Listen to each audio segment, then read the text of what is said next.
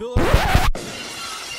I drink your milkshake. You are listening to the Billionaire Podcast Network.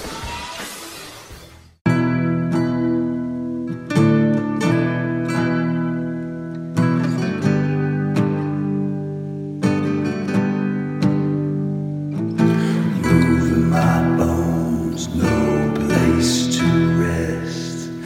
Traveled up north just to find my head. I'm still corn-fed. Corn-fed. Moving my bones, no place to rest. Traveled up north just to find my head. I'm still corn-fed.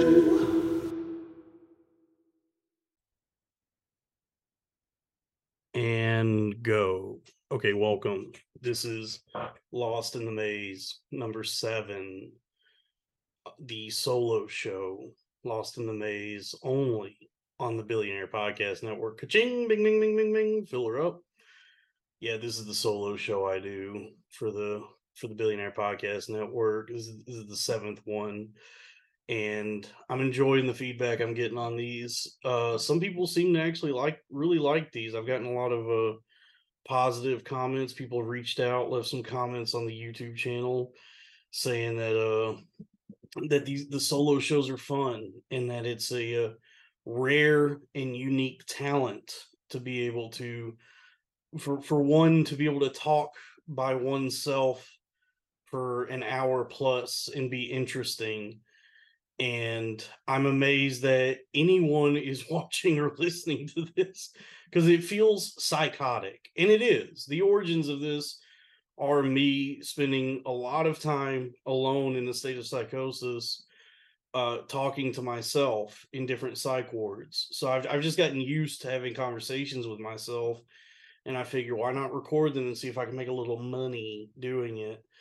However that works, the YouTube page isn't like there yet where I can monetize. I don't think you can like start monetizing a YouTube page until you get to 1,000 subscribers. So everybody, please subscribe, spread the word. I'm alive. I'm doing cool, good podcasts over on the YouTube page, youtube.com/@cornfed with Dalton Pruitt. And more importantly, patreon.com/cornfed with Dalton Pruitt. That's where all the premium episodes are for the corn-fed show plus some other stuff. I might even do premium solo shows on there. I might do a little hour here, do another hour, put that bitch on the Patreon, baby. See if I can really flex my broadcasting muscles. I also picked up a lot from I grew up in like a kind of a conservative household, like Republican, or whatever you want to call it. So there was like I spent a lot of time as a kid like going on long car rides with my parents, or even just in the house, and they would have AM radio playing, like not AM like in the morning, AM frequency. Back when people still listened to AM radio and FM radio. On the AM frequency was where all the like conservative talk guys were. And regardless of what you think about these guys or their politics or whatever, it was always like we were always listening to guys. It was like guys like Rush Limbaugh, Michael Savage, Bill O'Reilly, Dr. Laura, Dave Ramsey. If it was really late, my favorite, the GOAT, Art Bell. From the great American South, from the high desert in the great American Southwest. This is Coast to Coast with Art Bell. And so I spent like countless hours listening to just like AM talk radio, and like those shows were always just some like alcoholic, red-faced, like conservative guy screaming into a microphone for hours and hours about commie pinkos ruining the country. And how even back then they were like, they want to raise the minimum wage. They just raised it to $7.25 an hour. and so they're still screaming about that same conversation, they're still having it now about how even since then the federal minimum wage hasn't increased, and they're still upset about it. And I think that comes from, like, I don't even think that anyone at that level, like, I don't think people who have money or have succeeded want other people to not succeed for any sort of, like, monetary reason. Like, I don't think anyone truly believes that if we like canceled student loans or made anyone's lives easier, that it would, like, dig into their pocketbook in any real way.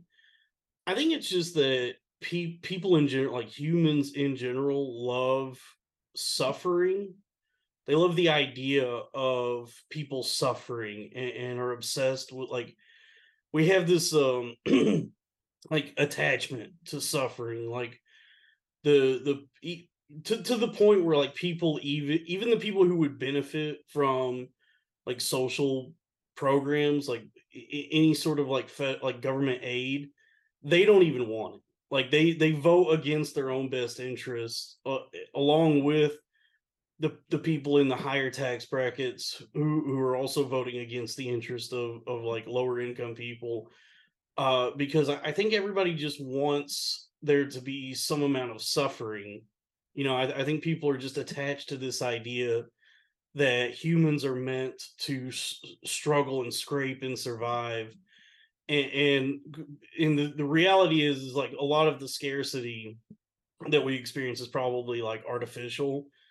Like, there's probably enough resources and just, like, everything in place that life for most of you, at least in this country, like, life for most of us could probably be, like, pretty easy and comfortable. But why, who wants that? No, we're meant to be absolutely fucking miserable and get addicted to Oxycontin, and really, struggle and suffer, and then die, and be, not be able to, in a place where we can even leave our families anything, or even the sweet release of death is a continued burden on one's own family. That's that, like, ain't that America? Like, that's the America we all vote for. That's what we want.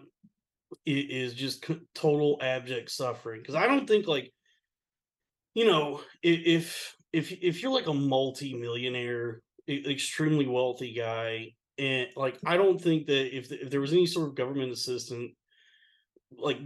assistance programs put in place to help lower income people across the board, whether it's like student loans or free food or whatever, like, I don't think it would, like, hurt your bottom line too much. I think what people want more than anything is for people to just continue struggling and suffering, because that's just what we are. We as a people, we kind of thrive on seeing other people suffer it. And there's definitely, especially, like, if you've suffered yourself and gotten yourself out of it, um some people come out of that with and enter into, like, a place of empathy where they look at others and go, I don't ever want anyone to have to deal with what I went through. Like, I'm more than willing to help out, and I hope that people can get the help they need. And then there's other people who work their asses off and succeed, and then say, I'll be fucking goddamned if anyone gets a goddamn handout. I want people to really fucking bleed the way I did. And that's the overall mindset for everything, is everybody wants to see blood. And I think it just goes to that thing where there's a hierarchy for humanity, where we always need someone to look down on to make us feel better about ourselves at every level. So, you know, if you're a millionaire, you get to look down on the middle class. If you're middle class, you get to look down on the lower class. If you're lower class, you get to look down on the homeless. And then if you're homeless, that's like a whole other realm where, like, that's a whole other civilization of people, where it's like, if you're homeless and you get to go to a state hospital for a few weeks, you get to, laugh and wag your finger at the people who are still on the streets. Um, or if if you get, it's a whole, and then that's everybody here in this country. And then we always have the people overseas we can look to and say, oh, well, I mean, fuck, dude, it sucks for me here, but I mean, look at what's going on over in, Syria and Palestine and all that. So there's always like someone to look at who is suffering more than you are that can make you feel better about your lot in life. And so the idea of like the government helping in any way to pull people out of these situations would ease the suffering of a lot of people and pull us out of that sort of that hierarchy, where everybody's looking down at one another. It would level the playing field too much. And so I think that's where that attitude comes from most of the time when people talk about how they don't want minimum wage increases or they don't want a 32-hour work week. People working 32 hours getting paid the same as the 40-hour work week, like all that. Anything that would make anyone's life better. Nobody wants that because you know, we just want to see other people struggle and bleed. Um and and it's this very like Puritan biblical attitude, like why the fuck should anyone's life be easy? And I don't have an answer. Why isn't life easy, right? Like so much of like the scarcity we experience is like completely made up. It's like just everything being bottlenecked by the people in charge, like corporation. I don't know. Maybe I'm not qualified to talk about all this. Like I have no fucking clue what I'm talking about when I talk about most things, but it just seems like a lot of what we would say is like scarcity is just this artificial thing so that we can keep these class structures in place, so that for what so we can hold on to like whatever this like weird feudal system is that we've had forever. um and who knows what the future holds. But how do I get off on all that? Oh yeah, conservative talk radio. Yeah, I mean, yeah, so people, the response to these solo shows have been good, and that now I'm in my own head about it because like, oh, so people are enjoying this now, so now I'm worried about how am I going to fuck this up for the people who like it.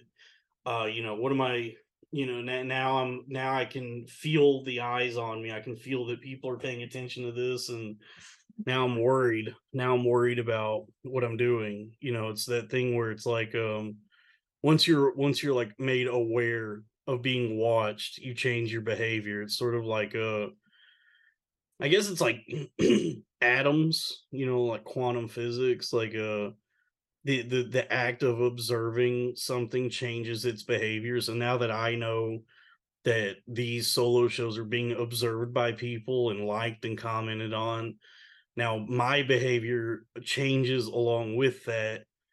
And that's quantum physics. That's what they say. They just the mere act of observation changes the what is being observed at a subatomic level.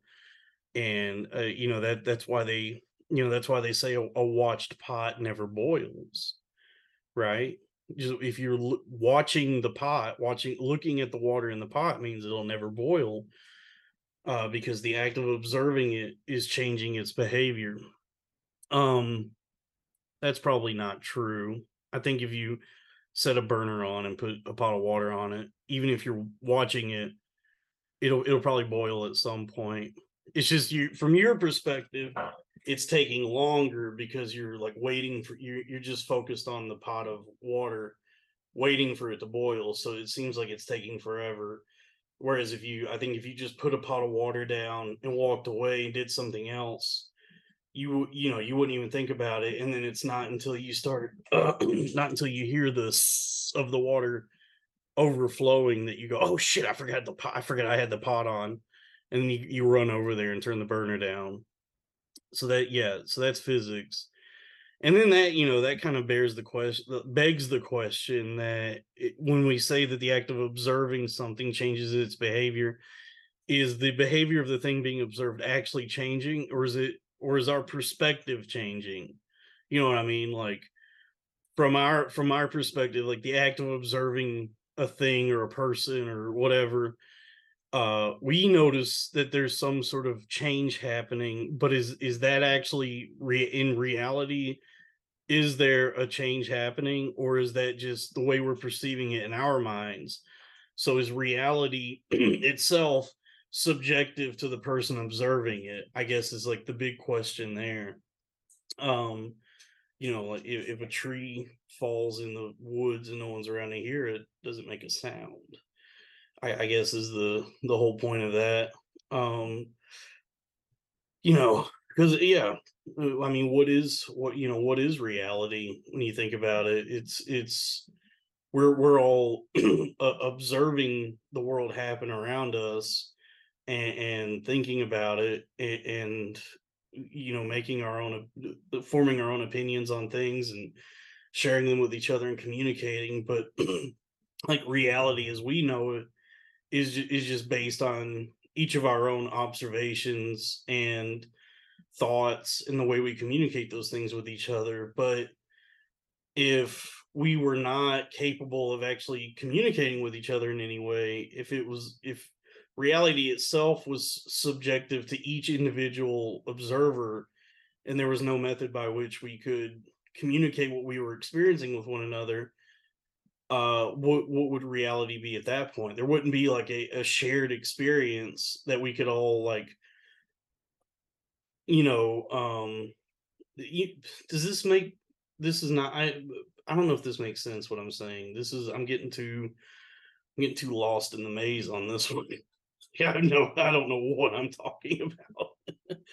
Maybe I'm getting too damn philosophical on this one. I've been reading too much philosophy, and these theories on language.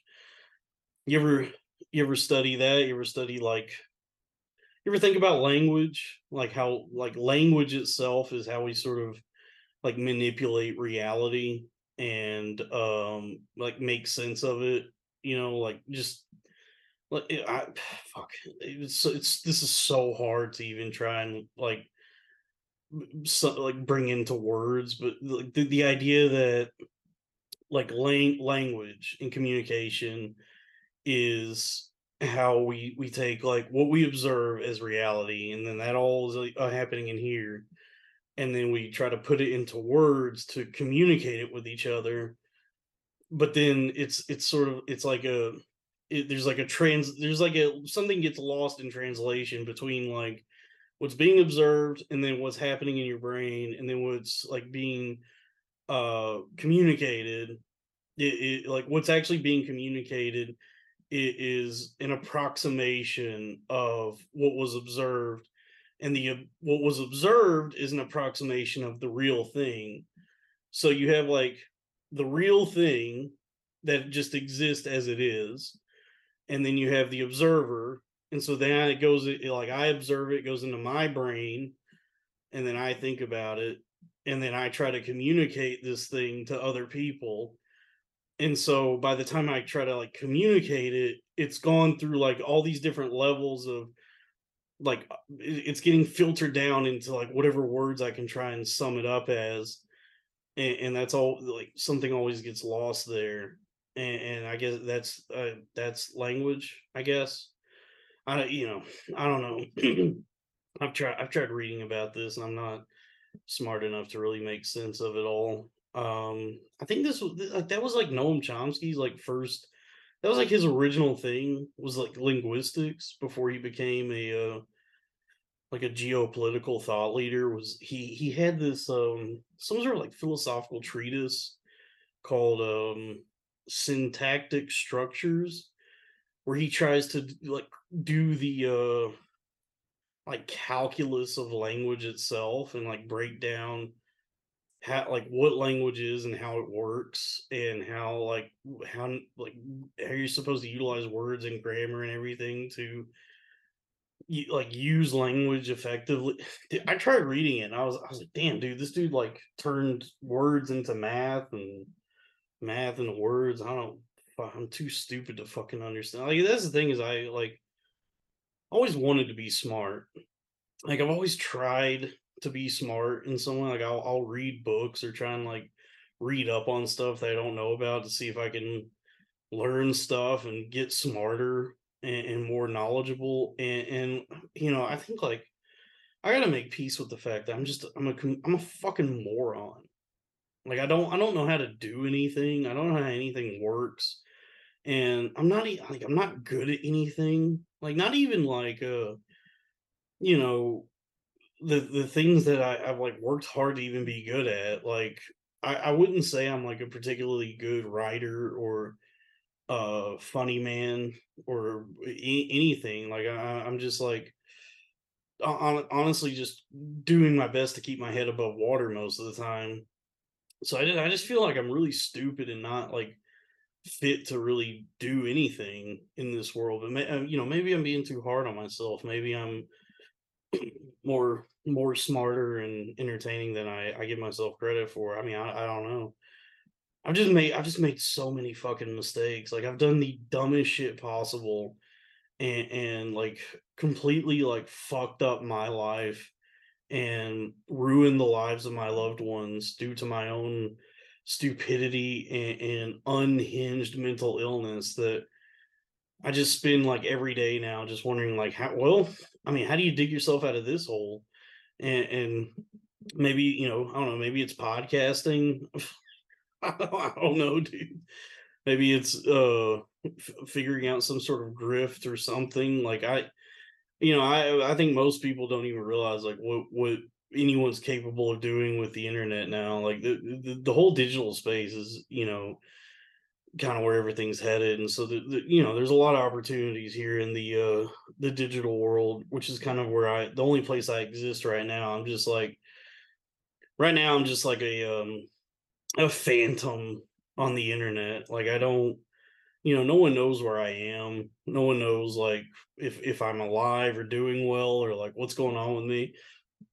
I just exist as this sort of digital phantom, like a Max Headroom type of guy. And then, hopefully, I guess as I continue to do this and things get better, I can pull myself out of the cyberspace and back into the real world. But for now, I'm just the ghost in the machine, as it were.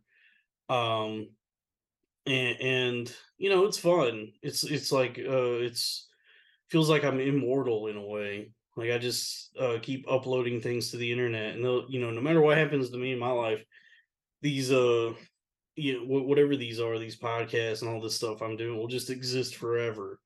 And I've effectively achieved immortality, which I like. I thinking about like immortality and all that. Like people for years now, people have been talking about like uh, like, rich people or whomever like uploading their consciousness to the cloud. Like that's been a topic of conversation for a long time. Is like this idea of mapping out your brain and who you are as a person, and then uploading that to the internet or some server somewhere as like a means to effectively become immortal. But what does that mean? Because it's like if I mapped out my brain and had it down to every last atom and who I am as a person now in this moment, and then uploaded that to the cloud, it wouldn't like would this version of me still exist? And then there's like another me in the cloud that is me, and it so that the thing in the cloud thinks it's me and has all me and my memories up to being uploaded into the cloud. So it's not like I've transferred myself into this other thing. I've made a copy of myself that now exists in the internet, that is like at that point it's its own entity, right? So it's not like I've taken like whatever's going on now and transferred it. I've just like made a copy of myself that then goes on to have like new and different experiences as like a digital version of like who I am. And so like that's not like immortality. That's just like creating a program or something. Like does that does that make sense? Like I don't know. I never understood like what that meant when they would talk about like you could upload yourself into the cloud where it's like well it sounds like what you're describing just sounds like a really complicated program that you're creating that is a program that thinks it's you that will then go on to be like have new like create new memories and experiences and live a different life as like a digital entity, and then the you that exists here in the flesh will still exist as this thing. And so then there'll be like a divergence where like whatever the digital version is just like a completely different thing at that point. Like I don't know what that like I don't know how that's like achieving immortality. That's just like creating a computer program, like a really complicated one. But that's not. Is that fuck? I'm out of my element here. Like I don't know enough about the brain or computers, but does that make sense to anyone? Like, did you ever watch that British sci-fi show Red Dwarf? It's this cool like British sci-fi comedy about it's like a guy who's like a repairman on a spaceship like in the 23rd 24th century, and he gets put into stasis because he smuggled a cat on board the ship without them knowing. So while he's in stasis there's a radiation leak on the ship. The ship is called the Red Dwarf, and so there's this radiation leak that kills everybody on the ship, but he's in stasis, and so like millions of years later he gets pulled out of stasis and everybody on the ship is dead. And the only other living organism on the ship is the cat he had smuggled on board.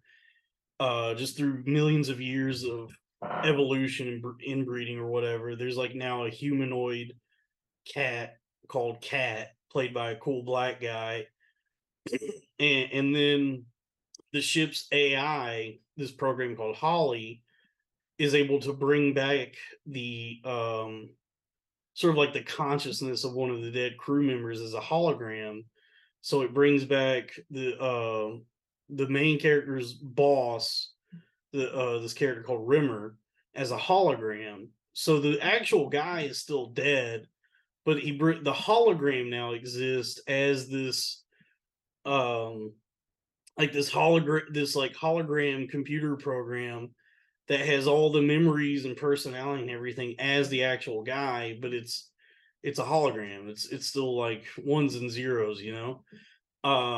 And so there's always like as the show goes on, there's all these like existential questions about like what is what does it mean to be this like hologram thing that he is, and is he alive? Is he dead? Does he exist? Does he actually think for himself, or is it just a computer program thinking for all that kind of stuff?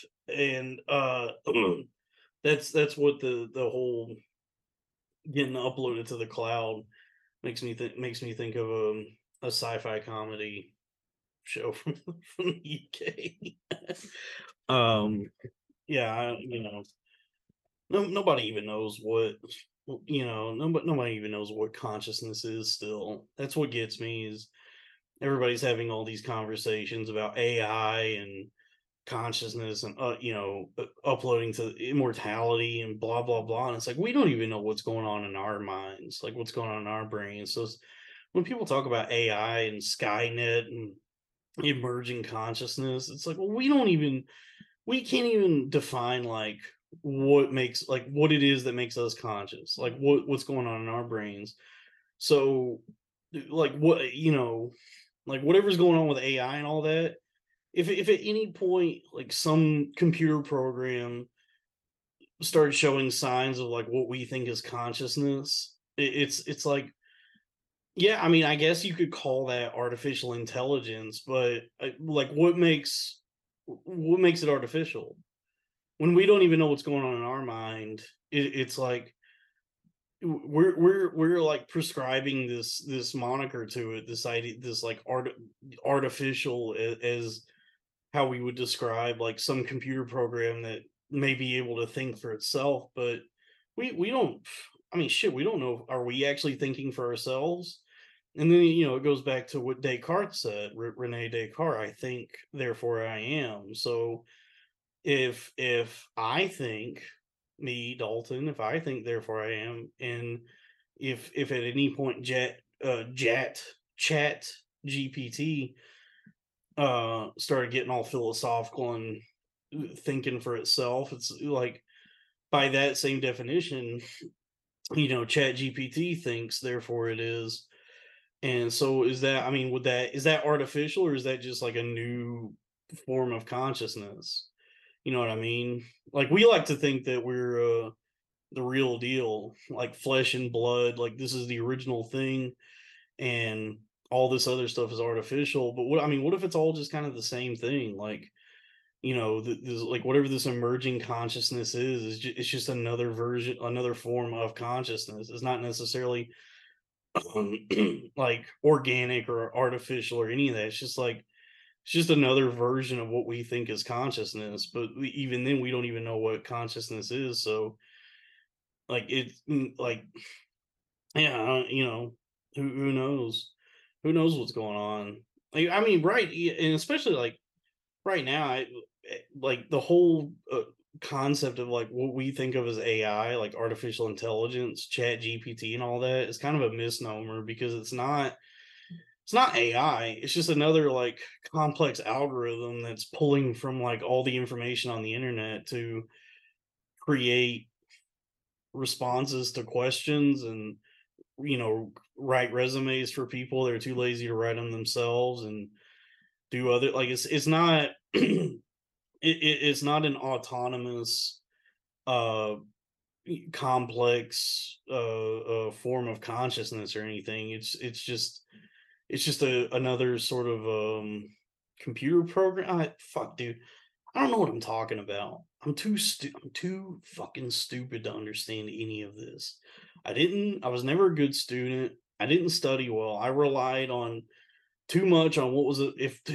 If I had Chat GPT now, that like that, I I would learn nothing in school because I would just use that. But even when I was in school, it was just like I would just use the internet to do most of the work for me, and I didn't fucking learn anything. Like, I don't really know anything. My degree is worthless because I like Google and Wikipedia and all these different websites are responsible for like 70% of me getting that degree, and then the other 30% is me just pulling an essay out of my ass the night before it was due. So I never worked hard, and I never studied hard, and I went for like the easiest major I could get, which is English, and a lot of fucking good that did me, because now I'm like, I'm $400,000 in debt, I'm homeless, and I'm doing dumbass fucking podcasts instead of doing anything worthwhile in this world. So, don't like don't waste your time with college, everybody. Just like go learn a trade, or I'll ride the rails, or do anything other than go waste your time on some fancy fucking big university, especially like with an English degree, because like you get in these English programs, like you go to all these different writing classes, whether it's like fiction or short story or poetry, nonfiction, and all your professors in those programs are just people who are themselves trying to get something published. And so this is like, for them, being a professor is like their day job while they try to get a fucking book published. So they're not like terribly invested in this professor job. It's something they're doing while they try to achieve like their dream job of being a published author. So you're going into a class with some like dipshit PhD professor whose actual dream is to get a book published and get, number one on Amazon and get the Oprah's book club and go do like book tours and all that. But for right now, they're just suffering through this like professor gig. They have, I have to do this job that pays me $200,000 a year until I can, get my book published. And so they're not like terribly invested in actually like they're teaching anyone how to write and their students and all that. And also writing and creativity is not really something you can teach anybody. Like it's an innate talent that people either have or they don't. And if you have it, you can hone that skill and get better at it through just work and practice and just continuing to do it. But if you don't have that already in you, you're not gonna learn it in any college class. So you're gonna go into these classes and some professor is gonna assign you like, write a 10-page short story, and out of a class of like 18 people, there might be one person in there who's qualified to actually be writing anything, and then everybody else should be learning to code or should be like going to like welding school or something. But everybody wants to be an artist. They want to wear, Newsies caps or bandanas like David Foster Wallace did. Get a bandana and write about how much being alive sucks, and then and then trick a bunch of women into having sex with you because you're so smart and artistic and you have a cool bandana.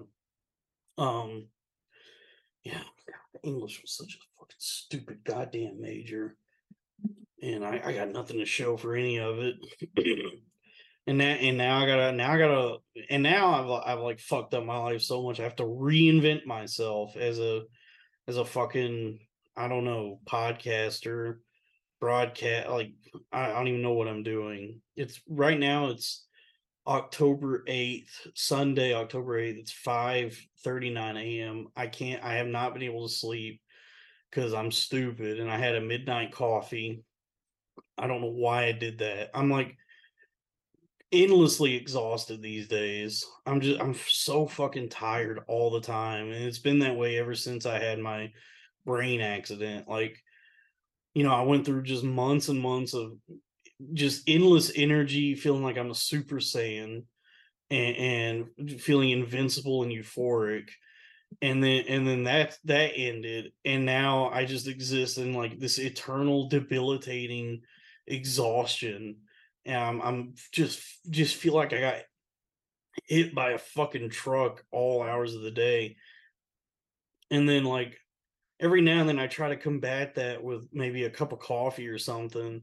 And for some reason I thought it would be a good idea like to have a coffee at midnight. And I'm such an addict, the way, I catch a little bit of a buzz from that first cup of Folgers that it's like, well, I'm gonna drink the whole fucking pot now. And so now and then I just can't sleep. So I beat off twice. I've drained all the cum out of my balls. I got nothing left there. Um, there's nothing left to watch on any of the streaming platforms. I've gone through all the entertainment I like. I can't focus on a book anymore. I haven't read a book in like a year and a half. I can't read anymore. I'm too stupid or too fidgety to read nowadays. And so it's like, well, maybe I'll just fire up the Zoom, the webcam, and do a podcast because I drink too much goddamn Folgers. Um, which is one of the it's an okay coffee. It's I mean, I guess it's better than what I've been doing, which is crystals, instant coffee, which is usually my go-to.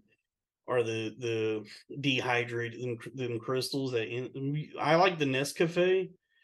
The Nescafe is the best of the instant coffees. I've had the Folgers instant, and that one is really gross, but the Nescafe is decent. It's instant coffee is a whole other realm of coffee.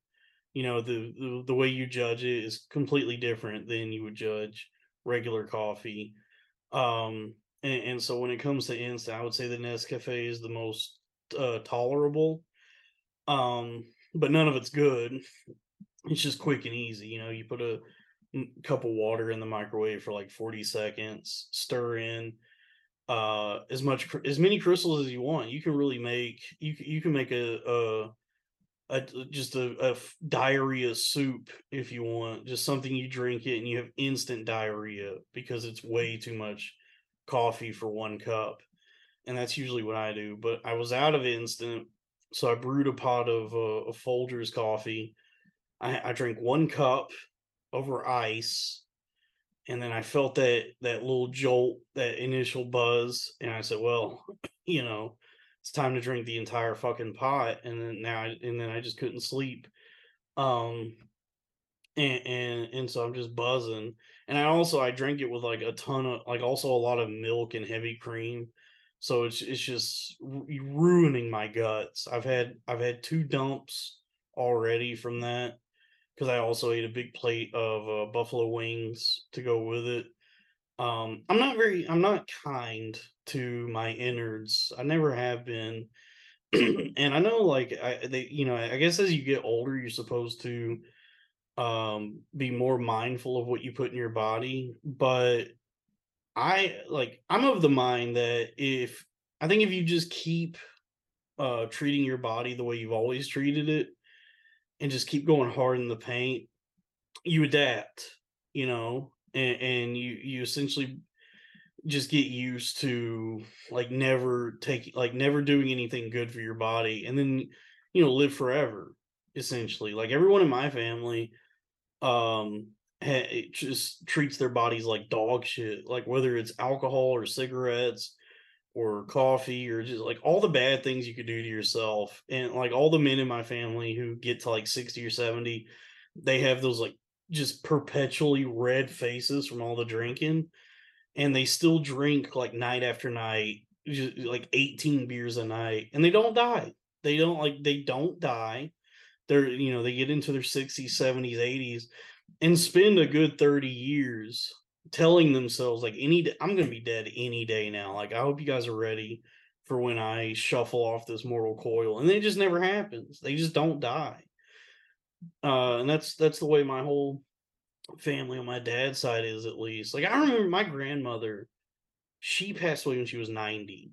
And there was a good probably like 25 years that my family spent convinced that she'll be gone any day now. For just 25 years, she's not long for this world. Any day now. Any day she's gonna leave this earth. And then that just continued for a good 20 to 25 years. As they're moving her from an apartment to an assisted living home, and then the assisted living home to a nursing home, is any day now she'll be dead. And then it just didn't happen for 25 years, and then finally, like when she was 90, she finally died, and everybody was like really sad. And I was like, well, you guys were writing her death certificate when she was fucking 70. So like it seems, I don't understand like why like now, oh, it's really sad now. It's like, well, it seems like you guys were ready for her to go like 20 years ago. But you know yeah, I don't know. That's my family, is people who live forever and are miserable every fucking second of it. They live long lives where they could do awesome things and love one another and be charitable and generous and go on fun trips and make good memories, but they just spend it eternally fucking miserable, and they don't die. Like no one dies. They're just miserable until they're 90, and then they finally die. And it's like, for what? Like why did you live that long? What was the point of living that long if you're going to spend every waking moment of your fucking life absolutely goddamn fucking miserable? And then meanwhile, all the people who seem to really love life and get to go do cool and fun things, they drop dead way before anybody wants them to. It's fucking sucks. Henry Kissinger just turned 100. That guy gets to live to 100, but Prince dies before he's 70. It sucks. But that's the way she goes, and that's why I don't understand why anybody is particularly interested in longevity, because like what's the point of longevity if you're just gonna be fucking miserable the entire time? Like if you're counting calories and taking all these vitamins and like really obsessing over living longer and longer. It's like, well, how is that enjoyable? I'd rather fucking smoke 2 packs of cigarettes a day, go to a Chinese buffet, drink 12 Coca-Colas a day, you know, play video games for 12 hours, have a good ass time, and then, check out in my 50s, because that's more enjoyable than living to 100 and just like obsessing over my health so I can live long for no reason, just for the sake of living a long time to say that I did it. Um, yeah, I'm not too, I'm not here for a long time. I'm here for a good time. You know what I'm saying? I'm not even here for that right now. I haven't really had a good time in a while. I've been pretty miserable, and I'm also very unhealthy, so I'm getting the worst of all of it. But hope springs eternal. It is always darkest before the dawn. Dawn dish soap. Dawn from Buffy the Vampire Slayer. Remember Dawn from Buffy? Michelle Trachtenberg, big Jewish titties. Um, it was I think in season 5 they did this cool thing in season 5 of Buffy where uh they introduced the character Dawn, but the way she's brought into the episode is as though it's as though she's been a part of the show the entire time. Like all the characters know her and know like who she is, and she has like this backstory, this history with every character. And so you're like watching the show and there's this new character Dawn, and you're like, who the fuck is this? Like all the characters are acting like they know this bitch, and I've never seen this character before. Did I miss something in the 4 seasons leading up to this? And so like throughout the season, there's just this new character Dawn, who's Buffy's sister, that's just always been there, that you like we never the audience is just now finding out about. But then come to find out later in the season that she was created by the main villain of that season, and the villain had implanted all these memories in the characters' minds. And so that's why all the characters knew her and loved her as a family member, and as the audience we had no fucking clue who she was. But then from that, she was a main character of the show going forward after that. And then I don't know if anyone actually liked her as far as like the audience went. I don't know if the reception for Dawn was positive, but Michelle Trachtenberg was definitely, if you were a boy at that time, like myself, that age, that was a big, them big Jewish tits on her was a big deal. Um, and I think I can say this because I think she's older than me. Let me look that up. How old is Michelle Trachtenberg? Let's take a look here. Okay. Oh, 37. Old bitch. Old as hell, dude. Okay. Let's see. What does she look like now? She still got it going? She still. No. No, she's not aged well. Not at all. Yeah, she hit the wall. It looks like she's probably got a lot of work done in her face, to some effort to make herself look younger, but now she just looks spooky.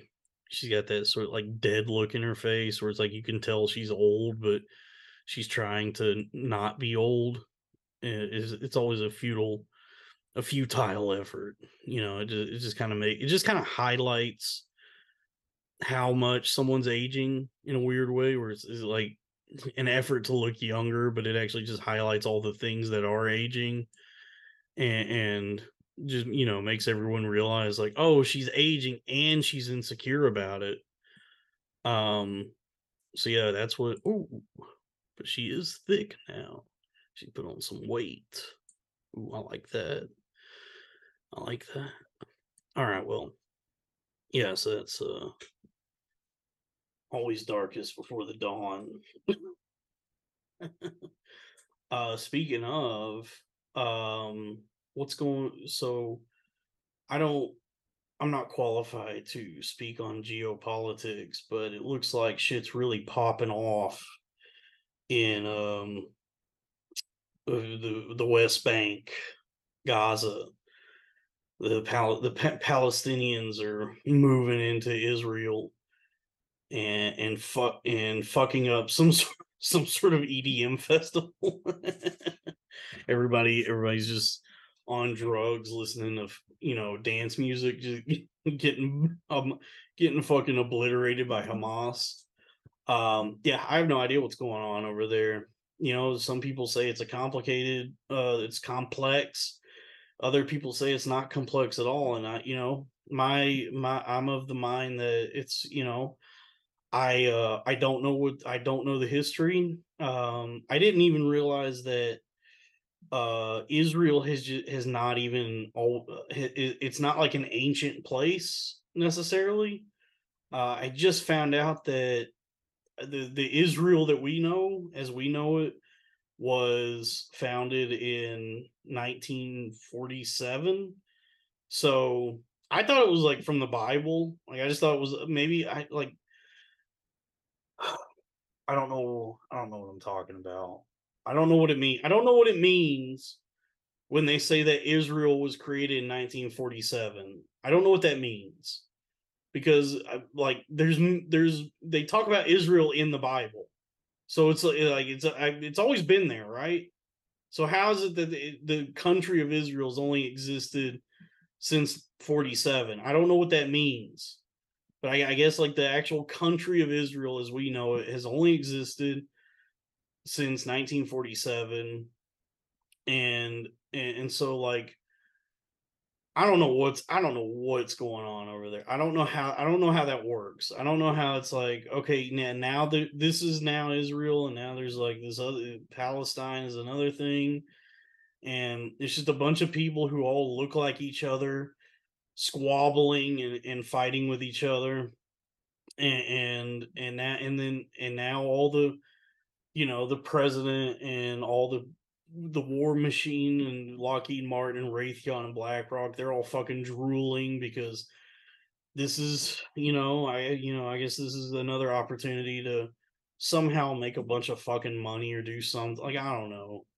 um I'm like I'm so far removed from all, like my life is in such a bad place that it's like, oh cool, World War III might be happening. Well, that like it's like, well, that's not like my life sucks so much that's not really going to affect my quality of life at all. It's already like my life's already it's kind of the benefit of crashing and burning the way I have, where it's like, okay, well, World War III is breaking out. Well, this doesn't like I'm already at the lowest that anyone can be, so this doesn't affect me like that. Like nothing, no matter how bad things get, it's like, well, what can be taken from me at this point? Like, how much worse could my life get? It's like if you drop a fucking bomb directly on top of my head, you're doing me a favor at this point. So, have at it. I don't even know what Hamas is. I thought people were just mispronouncing the word hummus, but folks, no, I don't know what Hamas is. And I'm not even gonna read anything. I'm not gonna even try and do research on this. I'm gonna have hard and firm opinions based on absolutely nothing. I'm gonna take a hard stance on this at some point based on having done zero research and just who I find the most annoying on Twitter. Whoever I see that to me seems to be the most annoying people, I'll have whatever the opposite opinion is of them. And so like as of based on that, as of right now, I'm kind of on the side of Palestine. Because it's like Joe Biden has tweeted his support of Israel, so it's like right there. I don't like him. I don't like that. I'm very skeptical of the fact that the presidential Twitter account is already, what I don't know what's going on there. Why is the U.S. siding with Israel? I'm not qualified to talk about any of this. I have no idea what I'm talking about. Look, folks. You got to go to the experts on this one. All right, like Mia Khalifa or Hotep Jesus or Zero HP Lovecraft. The big like Twitter thought leader accounts. Jordan B. Peterson. Ben Shapiro. I don't know, dude. It's the whole I've never, yeah. It's one of the, it's the Israel and Palestine is one of the things that I've been vaguely aware of my entire life that I've never made any effort to learn about. And I think my only knowledge of it comes from the movie You Don't Mess with the Zohan. That might be the only time I've ever learned anything about what's going on over there. That and I don't know, the Matrix. Like the underground human city in the Matrix was called Zion. And so when I first learned that there's like an actual Zion, I was like, oh, I guess I get it now. It's like the Jews are God's chosen people, and so I don't know.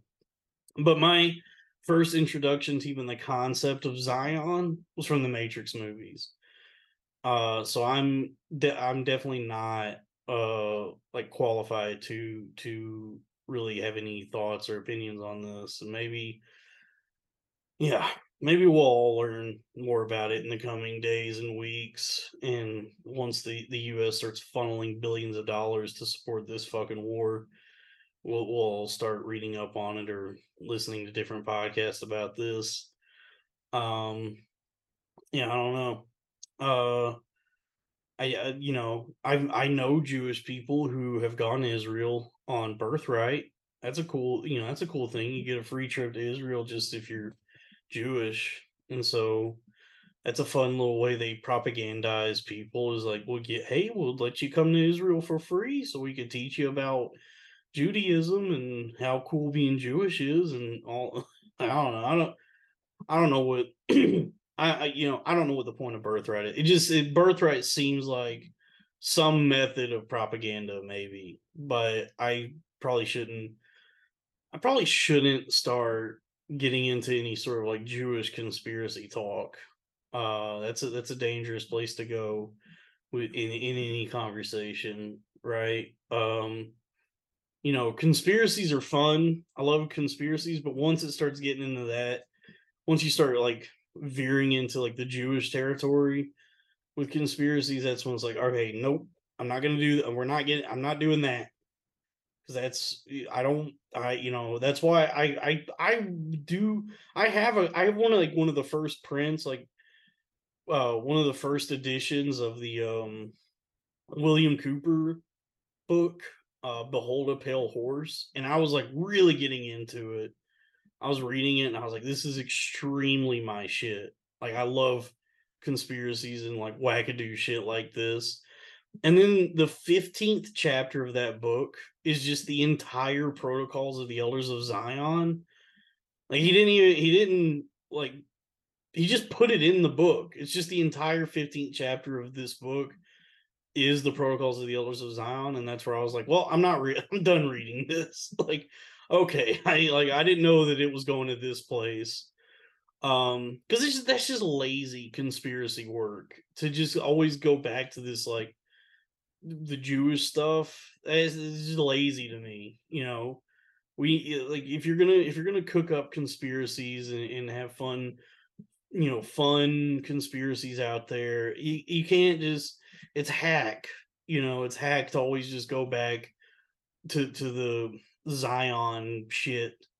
Um, there's far more interesting shadowy organizations out there that you could come up with than just like, oh, the Jews, because like all the Jewish people I've met have been awesome, except for like landlords I've had, but for the most part I've thoroughly enjoyed spending time with Jewish people. They're fun. um they know where like all the good delis are. They have like very strong opinions on pickles, which is right up my alley because I like pickles. Um, I'm a big fan of pickles. Um, Especially like, man, a good half sour. Come on, ain't nothing better than a good half sour pickle. It's crisp, refreshing, but still got that little twang in there. That's good. Yeah. But yeah, shout out to the Jewish people. I love Jewish people. Please, it's I guess if I'm trying to have any sort of career in media, I love Jewish people. Uh, I yeah. There's a lot of what's funny is there's a lot of Jewish people down south actually. There's Jewish people everywhere. It's the diaspora. It's like after the Holocaust, they there was like they made an effort to like spread out so that in case anyone ever tried to do that again, like round them up, there was like a good scattering smattering of Jews everywhere so that they that couldn't happen again. um and so you see a lot of like in Texas actually a lot of like Jewish Mexicans even. Like I once met a guy whose name was Irving Gonzalez was his name. So it wasn't just the Nazis that went to Argentina. It was also a lot of Jews that came up in the South America and worked their way up into Mexico and down and then up into the United States.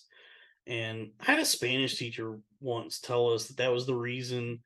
I don't know if this is true or not. I'm not going to look it up, but she said that was the reason there's so much polka influence in Tejano music. Like if you live anywhere in Texas, there's tons and tons of Tejano stations. And what I was told, like, because a big part of Tejano music is accordion and like the sort of polka, like Weird Al influence in the music. And I was told that that comes from like all the like European like Jews who fled either like before, during, or after the Holocaust and came up through South America and then into Mexico and then into Texas and all that, that they all brought their accordions with them and brought that into mix that with all the music that existed, and that's how they created Tejano, which is a very very fun style of music. I like a good Tejano station. You don't get that up north. No, you gotta be down in Texas to hear the Tejano. The why they call that a what is that called? A grito? A gritas? Grito? I don't know. Yeah. Shit, man. Um, but yeah, I miss being a kid. I miss growing up in Texas. That was such a good time. What a fun place to grow up. Texas. You get to eat all the going to the stockyards as a kid. Oh my god, that's fun, dude. Getting to go to the rodeo and smell the horse shit in the air. Um, yeah, that's a good time.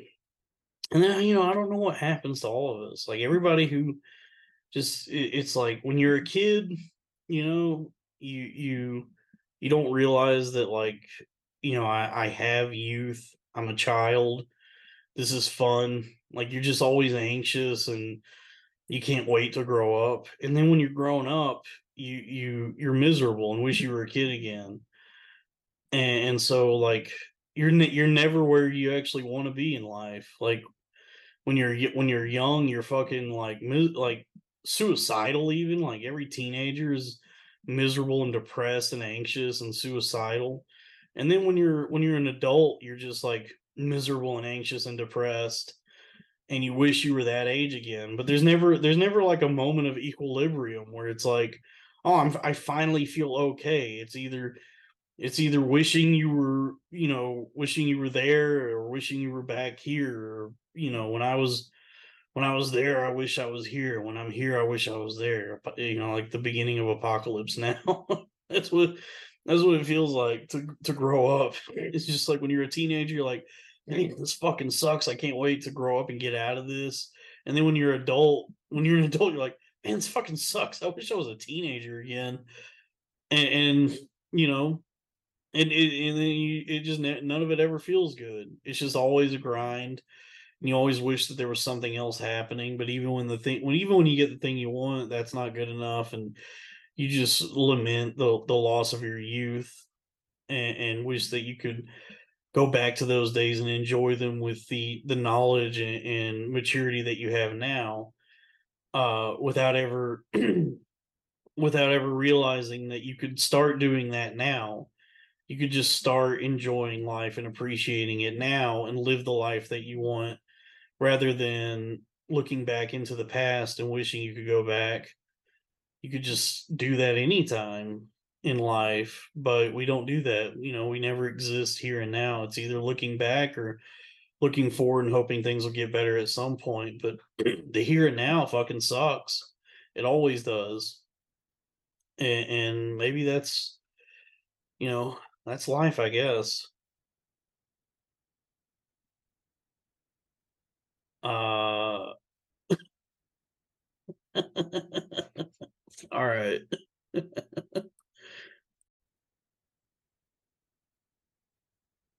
Hey, gang. Hope you enjoyed that episode of Lost in the Maze. I'm going to try something now.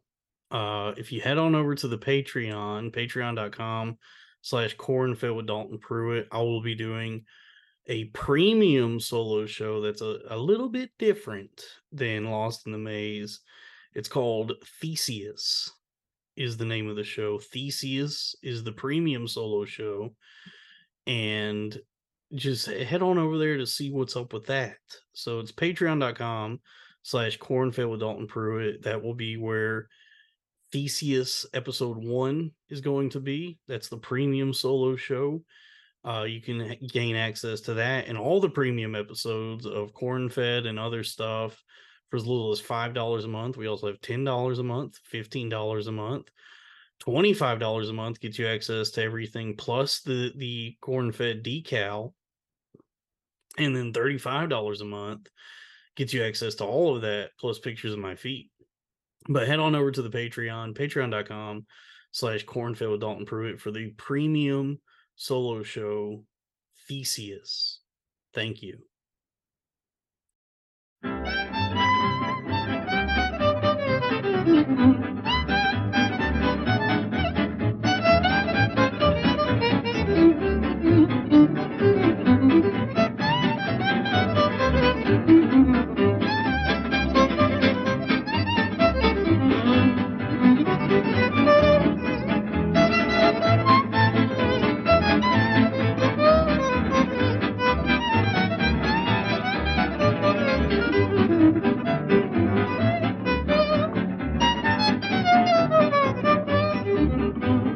After you've gone and left me crying, after you've gone, there's no denying. You seem blue, you feel sad, Mr. Never. There'll come a time, now don't forget it, baby. There'll come a time when you regret it. Someday, when you grow lonely, your heart will break like mine. You want me only after you've gone. Oh, there's